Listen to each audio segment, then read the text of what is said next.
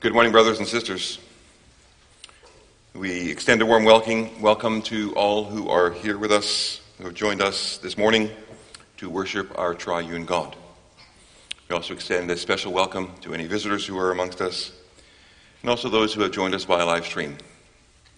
We are also going to be able to witness the ordination of 2 deacons and 4 elders.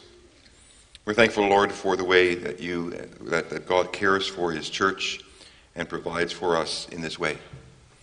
May we all be comforted and encouraged by the preaching of the gospel of our Lord Jesus Christ. May God be praised and glorified in our worship. We welcome to the pulpit Reverend Anderson from the Sister Church in Rockingham. Before we commence this service, let's sing from Psalm 34, verse 6.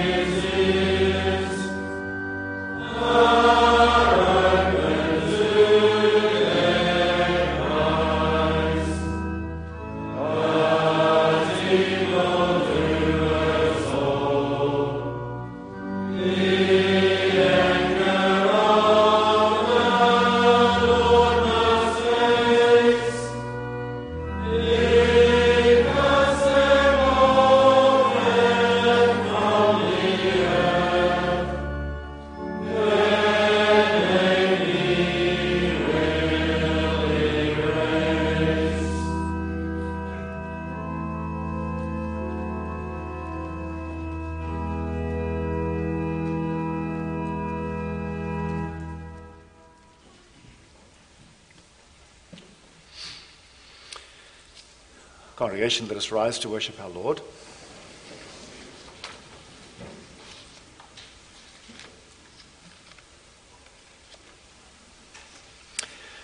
Our help is in the name of the Lord who made heaven and earth. Grace and peace to you from God our Father and from the Lord Jesus Christ, who gave himself for our sins that he might deliver us from this present evil age, according to the will of our God and Father, to whom be the glory forever. Amen. Let us begin by singing to God's praise from Psalm 146, verse 1. Praise the Lord who reigns forever.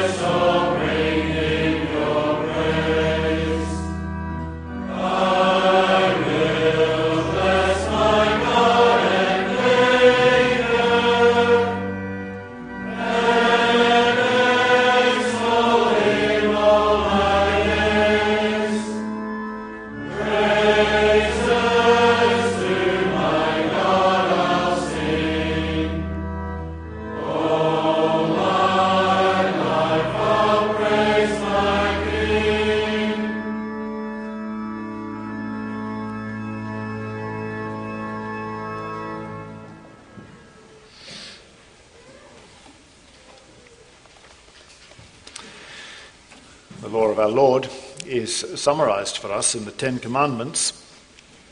We do well to remember the context in which they were given. God, having rescued his people from their slavery in Egypt, has brought them to himself at Mount Sinai. And there he speaks to them these 10 words of the covenant. They are therefore set in the context of Israel's expected thankfulness for their salvation. And it is also in the same context in which they come to us, having been delivered from our slavery to sin through the blood of our Lord Jesus Christ. We're going to respond to the hearing of God's law with the singing of Psalm 99, the verses 2 and 3. God spoke all these words, saying, I am the Lord, your God, who brought you out of the land of Egypt, out of the house of slavery. You shall have no other gods before me. You shall not make for yourself a carved image or any likeness of anything that is in heaven above, or that is in the earth beneath, or that is in the water under the earth. You shall not bow down to them, nor serve them. For I, the Lord your God, am a jealous God, visiting the iniquity of the fathers on the children to the 3rd and 4th generation of those who hate me, but showing steadfast love to thousands, those who love me and keep my commandments. You shall not take the name of the Lord your God in vain, for the Lord will not hold him guiltless who takes his name in vain. Remember the Sabbath day to keep it holy.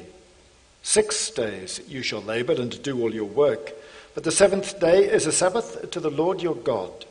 On it you shall not do any work, you or your son or your daughter or your male servant or your female servant, or your livestock or the sojourner who is within your gates. For in 6 days the Lord made heaven and earth, the sea and all that is in them, and rested on the 7th day. Therefore the Lord blessed the Sabbath day and made it holy. Honor your father and your mother, that your days may be long in the land that the Lord your God is giving you. You shall not murder. You shall not commit adultery. You shall not steal. You shall not bear false witness against your neighbor.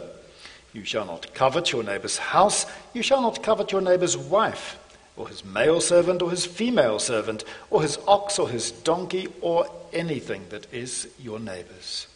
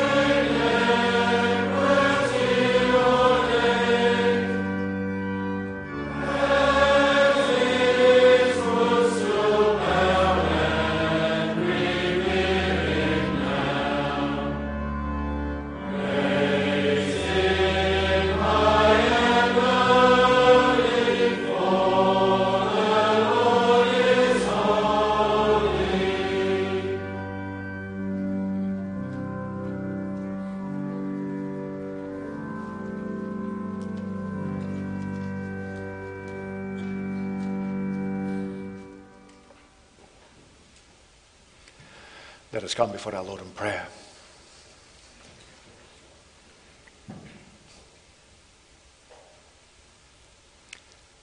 Our Lord and Heavenly Father, we come before you this morning as your people on this glorious day that you've given us. A beautiful day not only because of its warmth, but more especially that we can be together to celebrate the warmth of your love for us, manifested in Jesus Christ, your Son. We thank you, Lord, for you are indeed holy, as we have sung, completely set apart from this world, and therefore a God who naturally takes great offense at sin and rebellion. And we confess that we are sinners. But we also confess that you have worked in our hearts by your word and spirit, that we turn from our sins, that we repent. And Lord, we lay them before you again this morning. We humbly ask that you would forgive us only through the blood of your Son, Jesus Christ, who suffered that cruel death on the cross in our stead. Make us therefore humble, assure us of forgiveness, but Lord, grant us that measure of your Spirit whereby more and more we fight against our own sin. And more we become conformed to the image of your Son, Jesus Christ. That others may see also that great transforming work that you are making within us. Lord, therefore we pray that you would receive our worship this morning, that our songs may come before you and merge together with those of departed saints and also of angels, and that you would speak to us by your holy word, but that word would be worked in our hearts by your Spirit such that we would be encouraged, strengthened, and even where necessary admonished in our walk of faith. We do ask these things in the name of your Son, our high priest and mediator, Jesus Christ, who together with you and the Holy Spirit receives all glory and honor forevermore. Amen.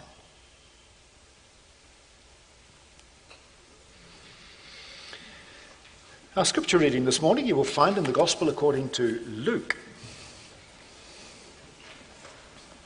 We're going to read from Luke chapter 19.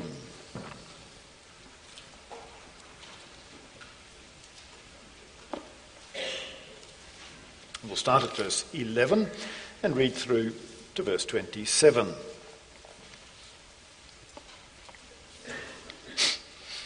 This is a parable that the Lord Jesus tells to his disciples shortly before his last and final entrance into the city of Jerusalem to celebrate Passover, of course, only days away from his ultimate arrest and crucifixion.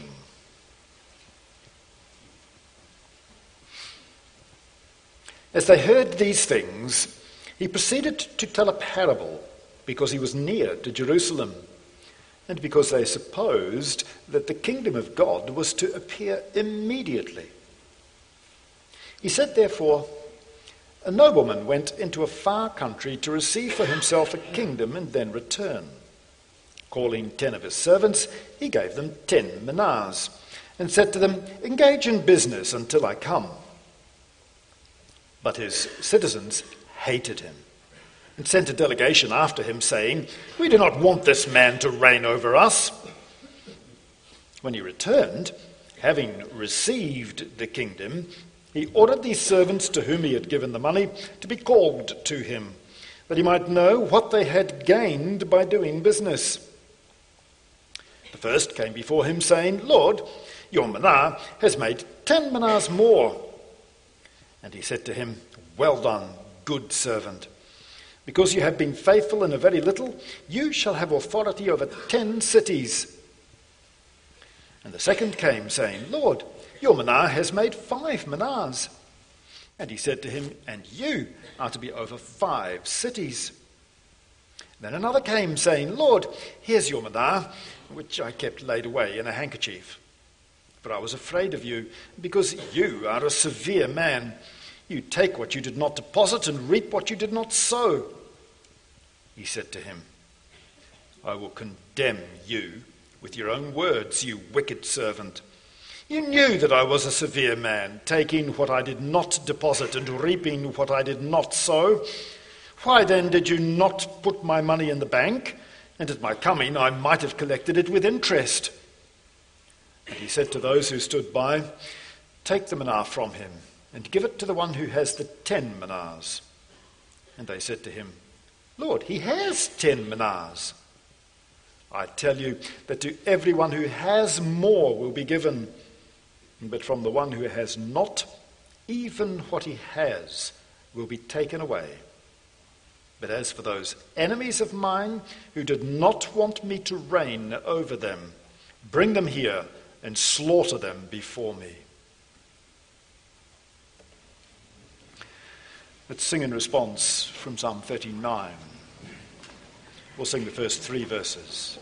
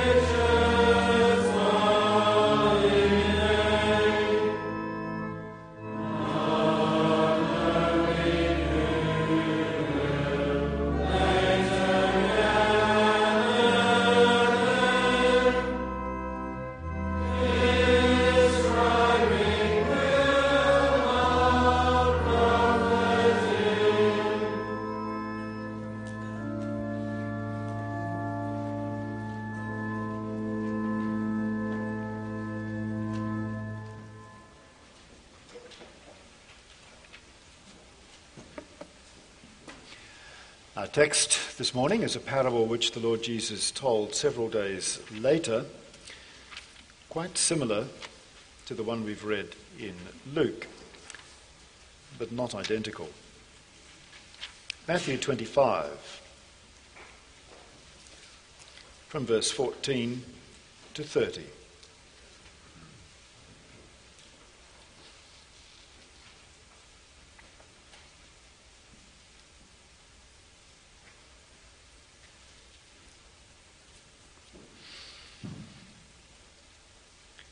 For it will be like a man going on a journey, who called his servants and entrusted to them his property.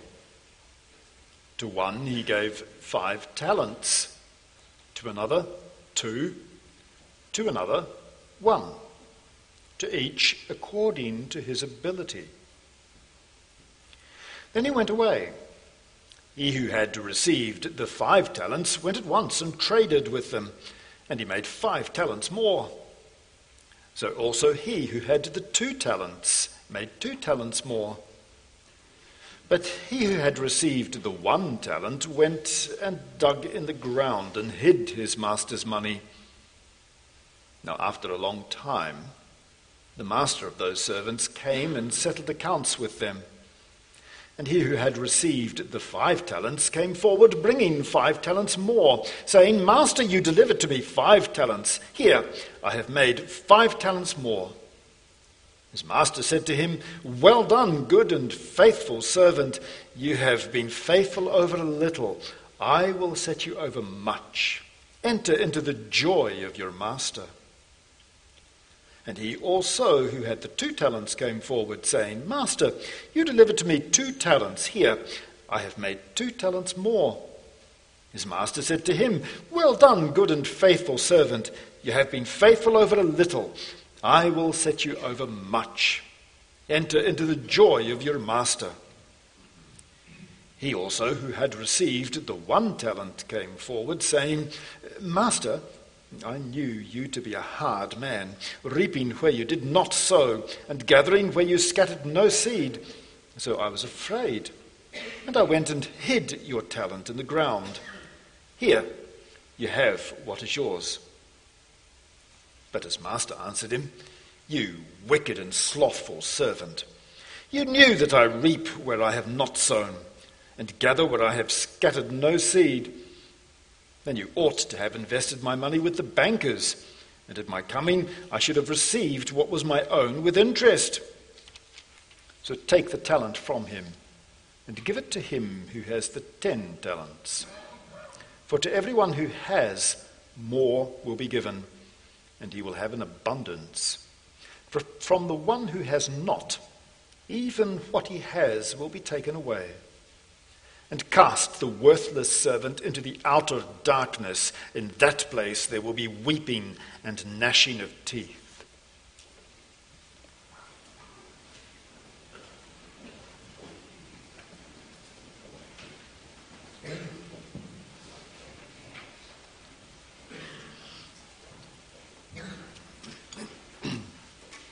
Following upon the preaching of God's word, we'll be singing from Psalm 17, verse 6.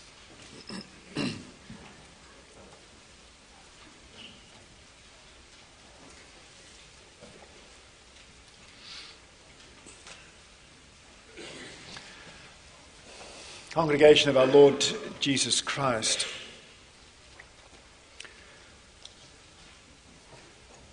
the Lord Jesus, really only a day away from his arrest, told this parable to his disciples as they were sitting on the Mount of Olives overlooking the temple. In other words, in terms of the parables of Jesus, this is not one of those veiling parables, but what we might call a see-through one. What do I mean? Well, you may recall that halfway through Jesus' ministry, about a year and a half in, the opposition had grown very strong to his preaching from the side of the Pharisees. And in fact, Pharisees had come up to Galilee where Jesus was preaching, and they had accused him of only being able to do miracles by the power of the devil himself. And it was at that point that Jesus stopped preaching openly in public. When he did speak in public, he veiled his message in parables. Parables, because of our Bible knowledge and the fact that we've grown up in the faith, we find relatively easy to understand. But parables that indeed, for the initial hearers, veiled Jesus' message. This was because Jesus was protecting himself. It was not his time yet. He sent his disciples to preach openly of the kingdom of God in his stead. However, now it is time, and with these parables that we have several days before Jesus' crucifixion, Jesus is speaking in the kind of parable that he expects his disciples immediately to understand and recognize. When he speaks about a master going away, he of course is speaking about himself. When he speaks about the slaves, or as they're translated here, the servants that are left behind, he's speaking about his disciples. And his disciples are going to have allotted to them various tasks according to their ability. They're expected to use the gifts that God has given them. And so I've entitled the sermon this morning on the basis of this parable, Working with Someone Else's Wealth. We're going to look at the parable, its setting, and also reflect upon its challenge to us. The parable has a setting. As I said, the Lord Jesus was sitting on the Mount of Olives overlooking the temple. And as he sits there, the first thing he was doing was being shown by his disciples how gorgeous and beautiful that temple was, and it was. But the reaction of the Lord Jesus was to say that there will not be one stone left upon another. And he proceeds to describe how the city, and particularly the temple, will be destroyed. For these, he says, will be the days of vengeance. Vengeance, of course, for the fact that the city and its leaders will have him crucified.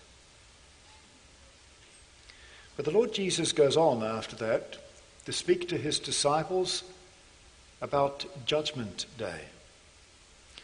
And if you have a look at what Jesus says immediately after this parable, he says, when the Son of Man comes in his glory and all the angels with him, then he will sit on his glorious throne. And he proceeds to describe how the goats will be separated from the sheep and how there will be a judgment based upon what people have done with the gospel. Therefore, in this parable, when he talks about a man going on a journey for a long time, he's talking about himself. Now, he describes what he does before he leaves. There's 3 servants or slaves in the parable, and they each get a distribution of the money, the property that belongs to the master. The one gets 5 talents, the other 2, and the other 1, according to their ability. A talent in those days was a unit of weight, and from there it was also a unit of money. We ought to understand the kind of man that Jesus is talking about in this parable is obviously extremely wealthy. 1 talent was the equivalent of 6,000 denarii.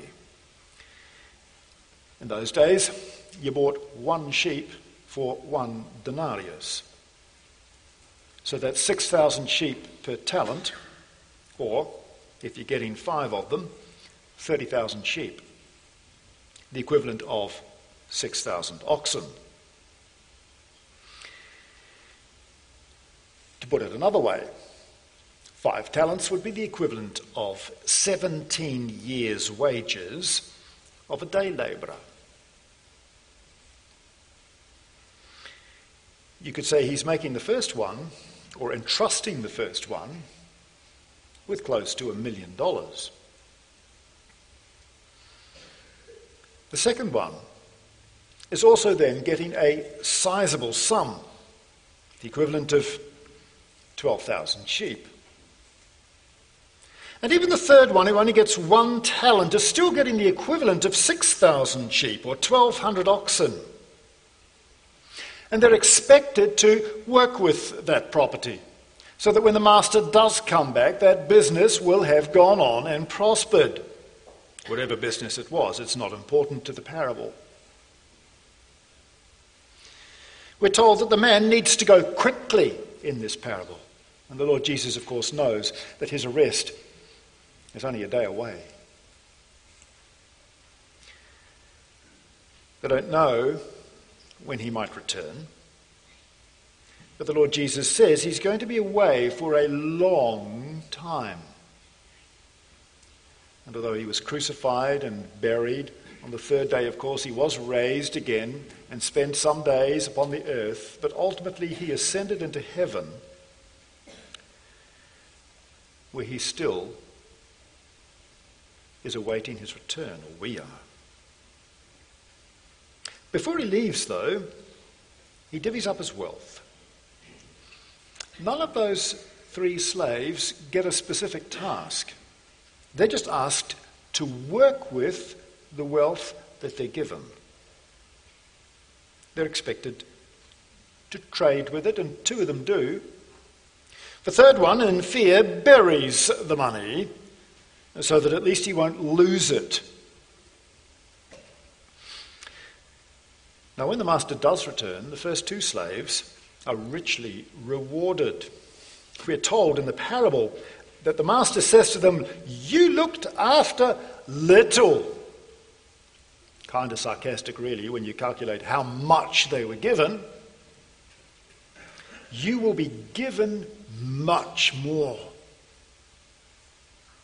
The third one, of course, was driven by fear for the Lord's reputation. He buried it that he might not lose it. But when the master comes back, he's not happy. In fact, verse 26, he calls him, "You wicked and slothful servant." Timid, reluctant is another way you could translate that word, slothful. You didn't really want to do anything with what I gave you. You were a bit too scared of what might happen. You might lose it. So you buried it.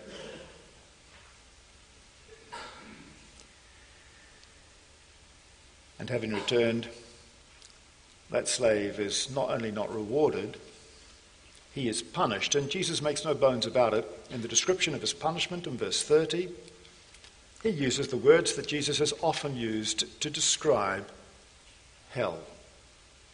He is condemned into the outer darkness where there will be weeping and gnashing of teeth. Well, why is Jesus telling this parable? That brings us to the second point, the setting. As I've said, his death is imminent. He has been totally rejected by the Jewish leaders of the city, and they have been waiting for the right moment to be able to arrest him and to kill him. That is their intention, and a stated intention. As I said, the Lord Jesus had just come out of the temple. He's climbed the Mount of Olives just opposite it and is seated there with his disciples, talking of the destruction of that city and of the temple. Sad, but it will be a part of God's plan. The disciples too have been warned of Jesus' arrest and crucifixion 3 times, as we know from the Gospels. The disciples have not really appropriated that. They haven't understood completely that Jesus really is going to die.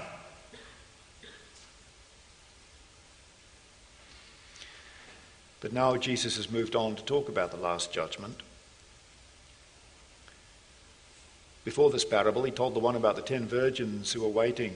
And finally, when the bridegroom comes, there are those that aren't ready. And you will need to be ready, says the Lord Jesus, or you won't be able to come to the wedding feast. And now he tells this parable with respect to the last judgment, which he speaks about directly after it, separating the sheep and the goats. Now, you know, one thing that is fairly amazing about that is the fact that when we think of sheep and goats, we kind of think of unbelievers and believers. And when you look closely at what Jesus says about the final judgment, he's talking about people that said they were Christian. He's talking about people that expected to get into heaven. The goats don't. And the sheep do. And that's also behind this parable. The master has 3 servants. 2 of them will end up sharing the joy of their master. The 3rd will not.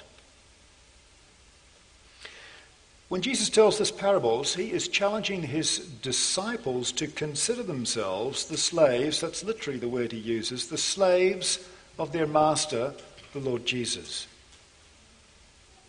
And he is saying to the disciples, listen, I am going to be gone for a very long time. I'm giving you, as it were, my property. And no, that's not the property that was taken from Jesus by the soldiers at the cross, little as that was.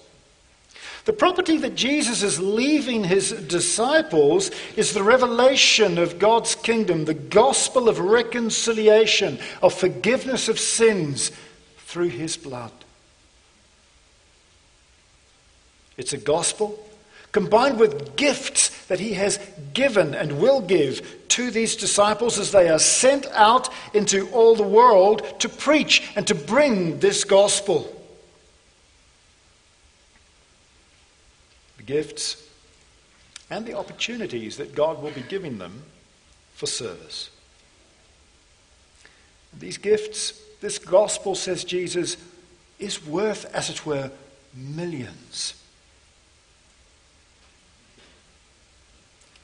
And with a thankful spirit, they're to set to work with them. The parable is telling the disciples, listen, when I'm gone and you're sent out, you need to be working with this gospel. You cannot be afraid of it. You cannot just go and bury it.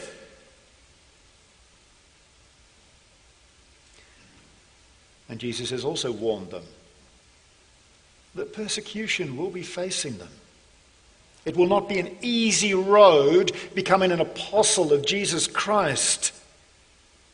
But that kingdom that they will be testifying to is priceless. And this parable is also saying to them, no one will be asked to do more than they are able. They are given each according to his ability. Verse 15. Now the parable sets no specific tasks. The slaves in the parable aren't told what to trade in with that money. Opportunities come and they need to be seized. And so too, the apostles are told to go out into the world, but they're not told exactly where. You go to India, you go to Egypt. They're to sort that out themselves, where the Lord leads them, and where the Spirit guides them, because as apostles they will be equipped with the Holy Spirit in a very specific and special way. They will, in the words of the Apostle Paul, be able to show to others the signs of an apostle. And what are the signs of an apostle? The fact that they were able to work the same kinds of miracles as the Lord Jesus himself when he was preaching on earth. And they will be guided sometimes by prophecy, and sometimes by direct word of the Spirit. But that will not make it any easier for them. Jesus is asking them to reflect on this, because soon enough they will be set to work, and he will no longer be physically present. Brothers and sisters, what's then the challenge for us this morning as we reflect upon this parable? For such a parable also speaks to us. No, we are not apostles. And we do not have the same task in this life as was directly given to them. The Lord is not asking each and every one of us to give up everything and go into a foreign country and to preach the gospel. However, we have been called to be God's children. And therefore we have also been called to the service of Jesus Christ, our Master, who purchased us with his own blood, as the New Testament forthrightly states. And we're all given tasks in this life. Sometimes they're tasks given by duly appointed authority. A consistory might appoint, after a congregational election, certain people to be elders and deacons.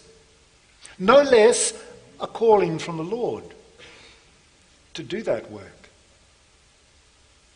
Sometimes we're called by circumstance and God's blessing. Parents are called to raise their children in the fear of the Lord. Sometimes we're called by God's providence, and we need to have open eyes for the avenues of service that he sets before us. Service in his kingdom.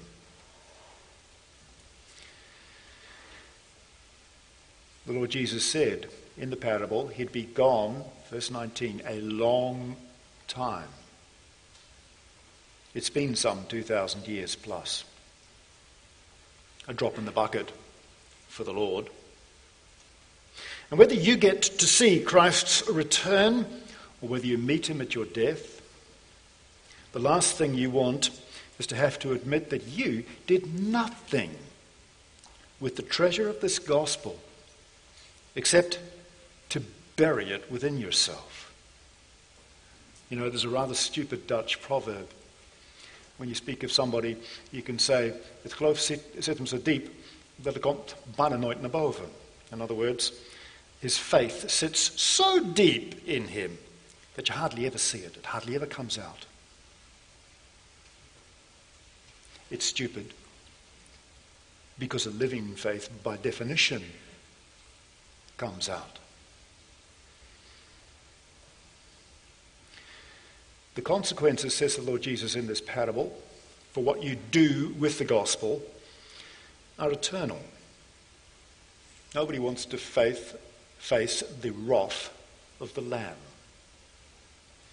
Think of that version of the parable that the Lord Jesus spoke only days before the entrance into Jerusalem. It ends with the slaughter of his enemies in front of him. He is speaking of Judgment Day and of condemnation.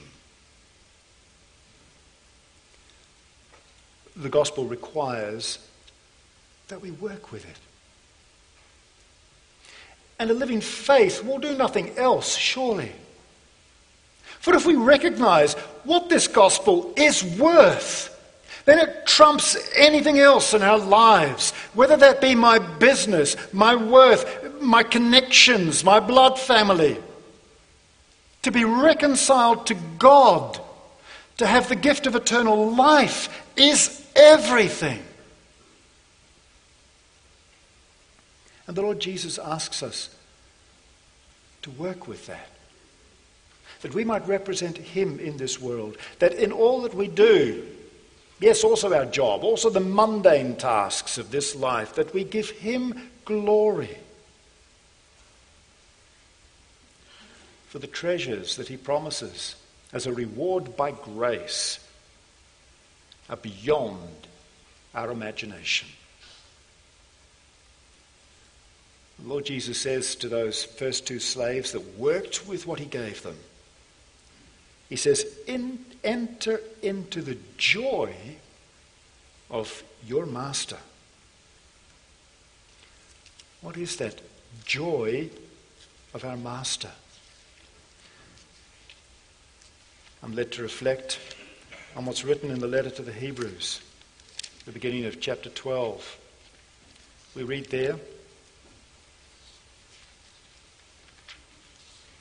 therefore, since we're surrounded by so great a cloud of witnesses, let us also lay aside every weight and sin which clings to us so closely, and let us run with endurance the race that is set before us, and here it comes, looking to Jesus, the founder and perfecter of our faith, who for the joy that was set before him endured the cross, despising the shame, and is seated at the right hand of the throne of God.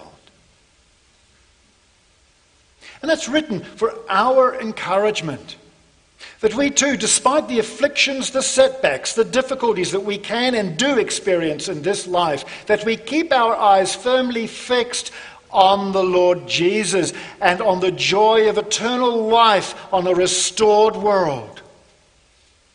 For otherwise we will fail if we only focus on the negatives and the sin and the effects of sin in this life. Let us look to the return of our Lord and the renewal of all things. Take encouragement and work for him with this glorious gospel. Amen.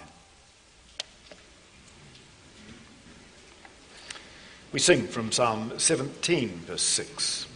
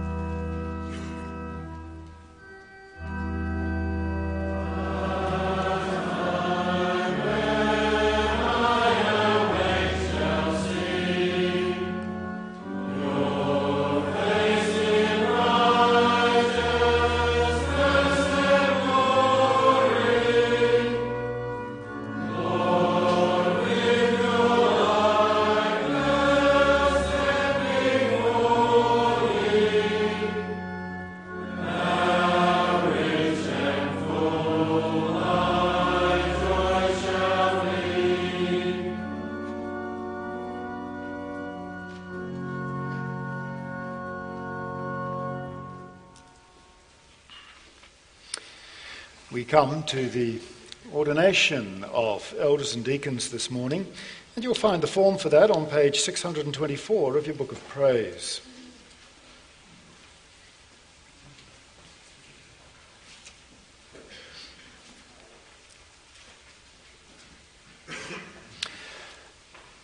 Congregation, the consistory has now twice published the names of the brothers who were elected and appointed to the office of elder and deacon in this church, to learn if anyone had objections to their ordination. Since no one has brought forward anything lawful against their doctrine and life, we shall now, in the name of the Lord, proceed to their ordination. Let us first hear what Holy Scripture teaches about the offices of elders and deacons. Already in the Old Dispensation, the people of God enjoyed the leadership and guidance of elders. The Lord told Moses to gather the elders of Israel together in Egypt and to inform them of his promises, to deliver them from bondage. While these elders were with Moses in the desert, the Lord told him to select from their midst 70 men to bear the burden of the people with him. Together with Moses, these elders had authority to command the people. At the end of his ministry, Moses gave to all the elders of Israel the law to rule God's people. Once in the promised land, these elders fulfilled their calling in every city. In his unceasing care for his flock, the Good Shepherd called apostles to be the foundation of his Catholic Church. The apostles in turn appointed elders in every church, with the cooperation of the congregation. Apostles and elders gathered together to take decisions to which the churches had to submit. Paul charged the overseers to take heed to the flock in which the Holy Spirit had made them guardians. Peter admonished the elders to be shepherds of God's flock that is under their care. In his epistle to the Philippians, the Apostle Paul addressed the saints together with the overseers and deacons. In order that these offices might remain, he also gave his fellow workers detailed instructions for selecting brothers to these offices of overseers and deacons. He directed Titus to appoint elders in every town. The New Testament calls these office bearers not only presbyters or elders, but also bishops or overseers, as well as shepherds and guardians. The office of elder is therefore one of authority given by Christ. Elders are to fulfill their duties by reminding God's people of his ordinances and by exercising discipline over the disobedient, by caring for the flock and defending the sheep against the dangers that threaten them. As for their mandate, the task of the elders is, together with the ministers of the word, to have supervision over Christ's church, that every member may conduct himself properly in doctrine and life, according to the gospel. For this purpose they shall faithfully visit the members of the congregation in their homes to comfort, instruct, and admonish them with the word of God, reproving those who behave improperly. They shall exercise Christian discipline according to the command of Christ against those who show themselves unbelieving and ungodly and refuse to repent. They shall watch that the sacraments are not profaned. Second, being stewards of the house of God, they are to take care that in the congregation all things are done decently and in good order. For this purpose they form, together with the minister of the word, the consistory of the church. Together they shepherd God's flock that is under their care. They must prevent anyone from serving in the church without having been lawfully called. Third, it is their duty to assist the ministers of the word with good counsel and advice. They're also charged with the supervision over the doctrine and conduct of these fellow servants. They shall permit no strange teaching, so that in every respect the congregation is edified by the pure doctrine of the gospel. Therefore they must watch diligently that no wolves enter the sheepfold of the good shepherd. To do their work well, as shepherds of God's flock, the overseers should train themselves in godliness and diligently search the scriptures, which are profitable in every respect, that the man of God may be equipped for every good work.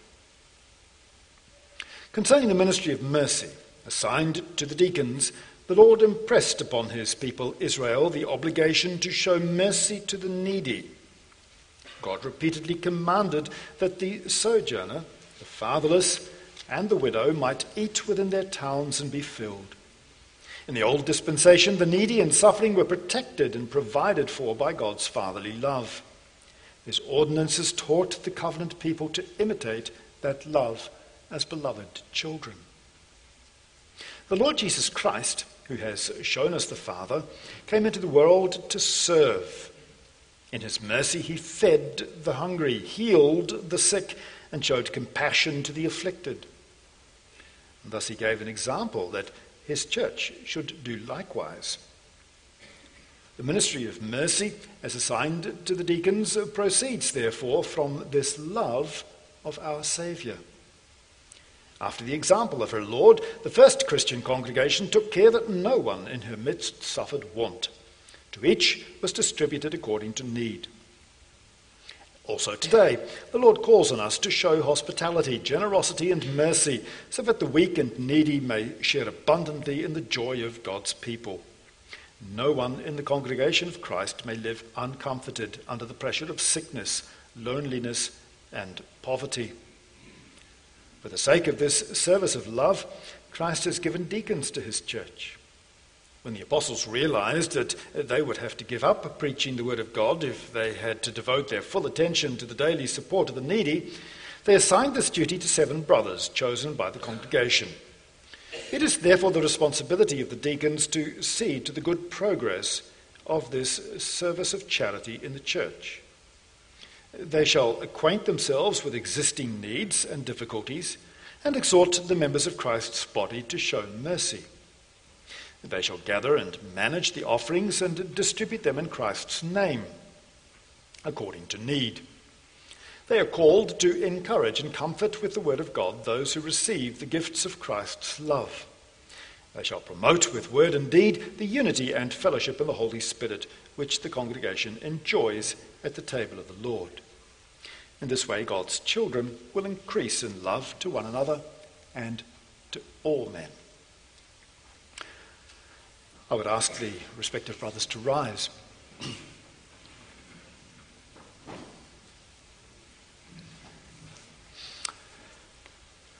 Beloved brothers, you're about to enter upon your respective offices. We request you to answer the following questions before God and his holy church. First, do you feel in your hearts that God himself, through his congregation, has called you to these offices? Second, do you believe the Old and New Testament to be the only word of God and the complete doctrine of salvation? Do you reject all doctrines conflicting with it?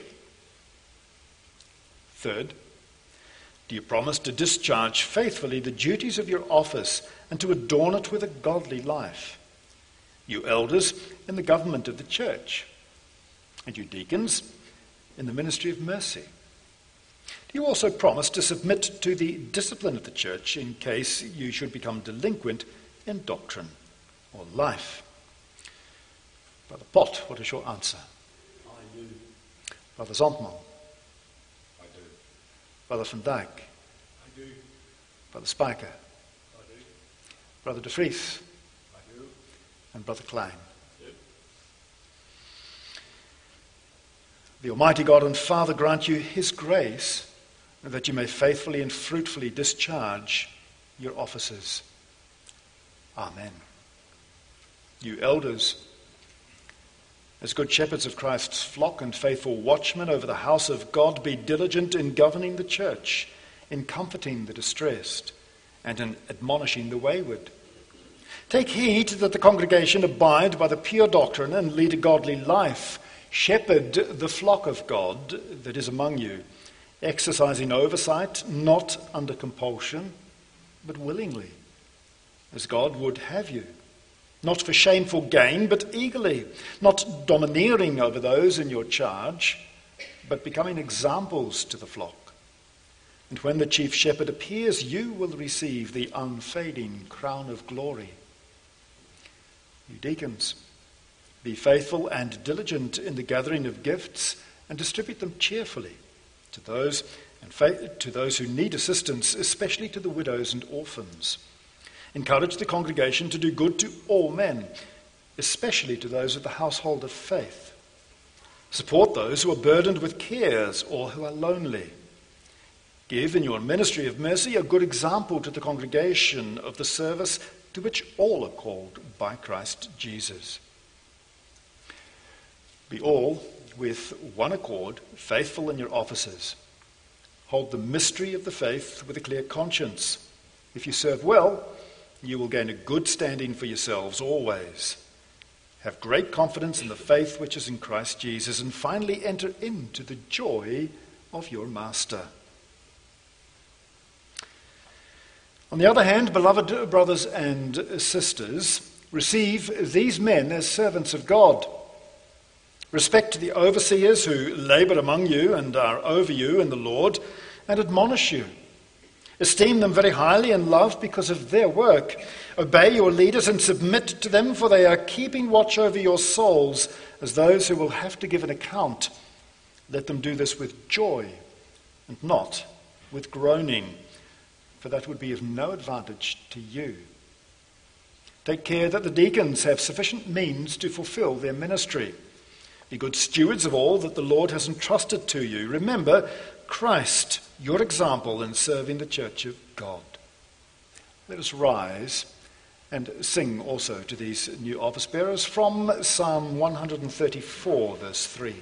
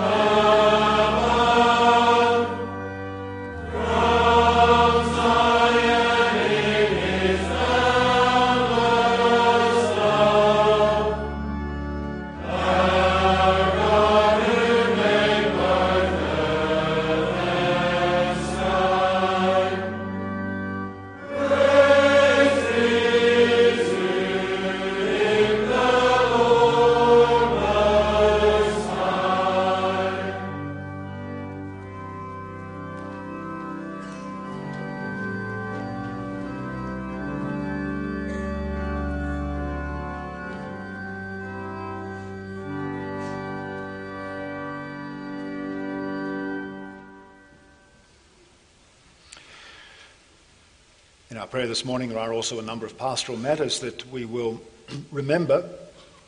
In the first place, we'll remember the family of Jamie Brolsma, whose body was buried in the bosom of the earth this past week.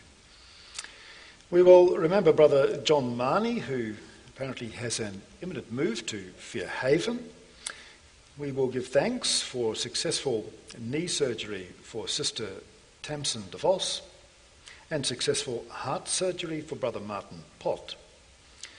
We will remember the fact that Brother Michael Verbrugge is able to celebrate his 85th birthday, and Brother and Sister Matt and Nikki Kramer are able to celebrate 25 years of marriage.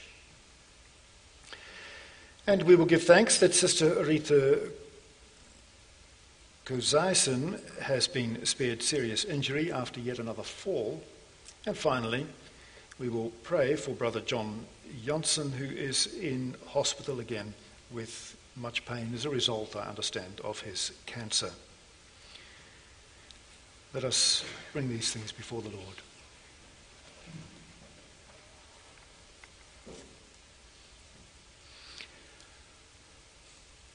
Our Lord God and Heavenly Father, it pleases you for the edification of your church to ordain overseers and deacons besides the ministers of the word. We thank you that you give us men who are endowed with your Holy Spirit. Grant them more and more the gifts they need, wisdom, courage, discretion, and mercy, so that each of them may fulfill his office as it is pleasing to you. Give your grace to both deacons and elders, that they may persevere in faithful service without being hindered by trouble and sorrow or by persecution of the world. Grant that this congregation, over whom you have set them, may submit willingly to the good exhortation of the overseers and esteem them in love because of their work. Give us ardent love for each other. Grant that we may cheerfully provide the deacons with sufficient means so that the needy may be liberally supplied. Lord, we pray that by the faithful service of everyone, the kingdom of your Son may come and your name be glorified. For you have gifted each and every one of us with a knowledge of your glorious gospel.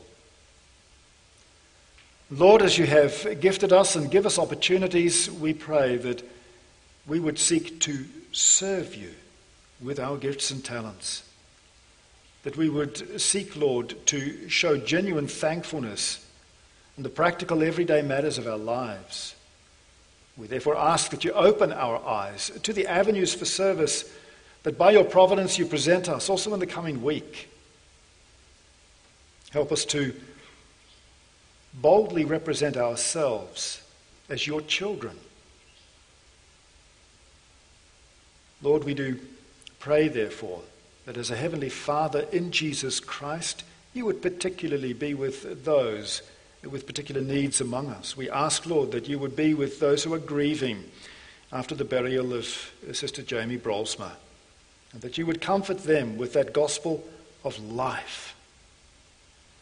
Lord, we pray too that you would be with Brother John Johnson, who is again in hospital, that you would draw near to him, and that he may also sense your presence, and that you may bless the hands of the doctors. We thank you, Lord, for that same blessing that has been seen in a number of operations on brothers and sisters. We thank you, Lord, for successful heart surgery for Brother Martin Pott, and for successful knee surgery on Sister Tamsin de Vos. We ask that you would be with them also in their road of recovery. We thank you, Lord, also for the celebrations that are able to take place, the birthday of Brother Michael Verbrugge, and the wedding anniversary of our brother and sister Matt and Nikki Kramer. We ask that you would be with them, that we may rejoice also in their joy. For these are blessings, and we do not take these blessings for granted, Lord, for we live in a fallen world, but a fallen world in which your gospel has come to give us that joy and to give us that sure expectation of a future with you in your Son, Jesus Christ.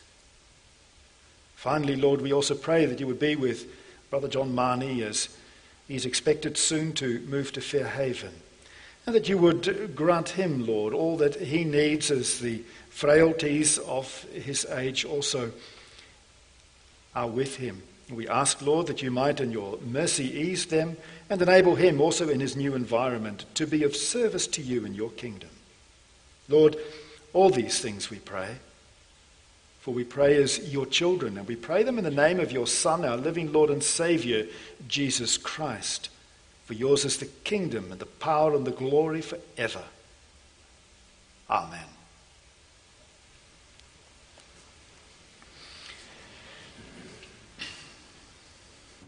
At this point, your gifts and offerings will be gratefully received, and following upon the collection, we'll be singing from Psalm 18, verse 9.